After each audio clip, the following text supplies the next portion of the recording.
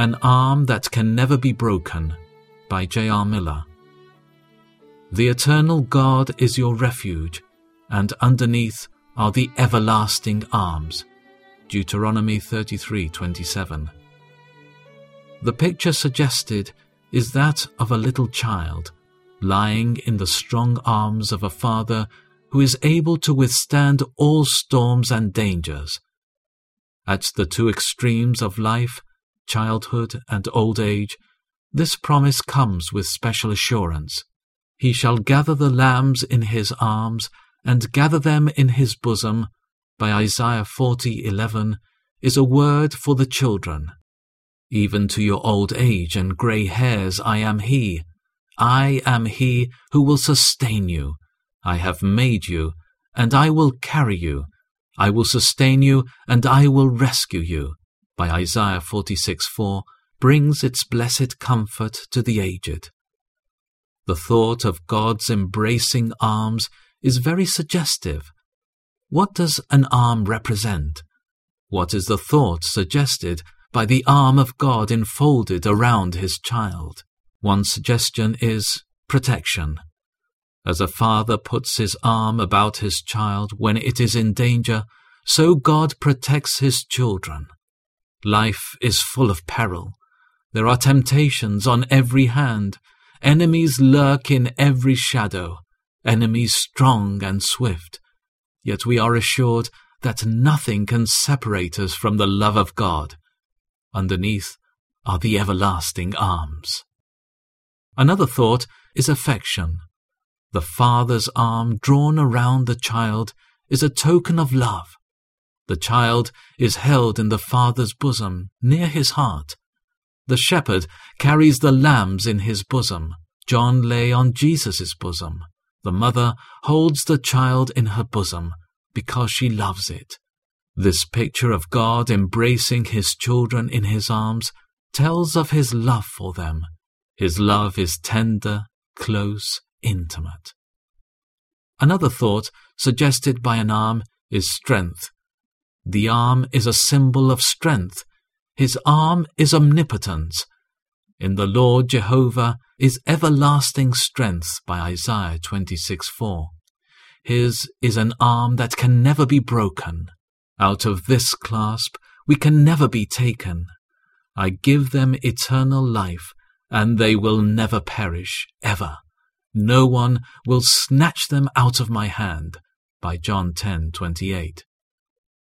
Another suggestion is endurance.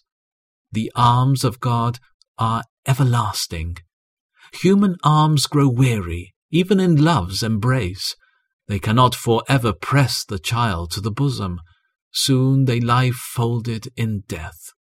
A husband stood by the coffin of his beloved wife after only one short year of wedded happiness.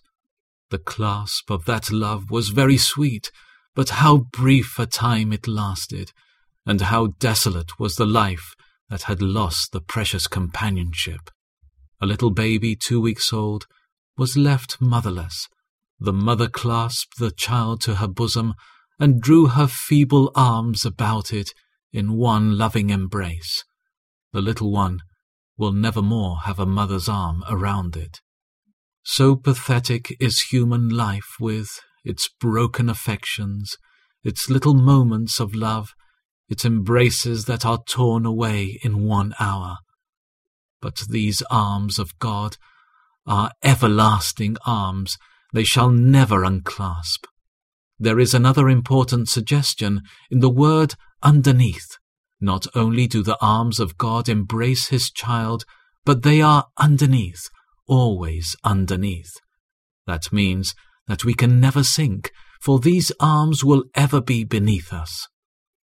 Sometimes we say the waters of trouble are very deep, like great floods they roll over us, but still and forever, underneath the deepest floods, are these everlasting arms.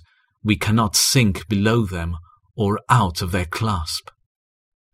And when death comes, and every earthly thing is gone from beneath us, and we sink away into what seems darkness, out of all human love, out of warmth and gladness and life, into the gloom and strange mystery of death, still it will only be into the everlasting arms.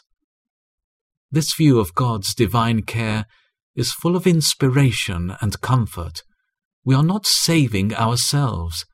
A strong one, the mighty God, holds us in his omnipotent clasp. We are not tossed like a leaf on life's wild sea, driven at the mercy of wind and wave.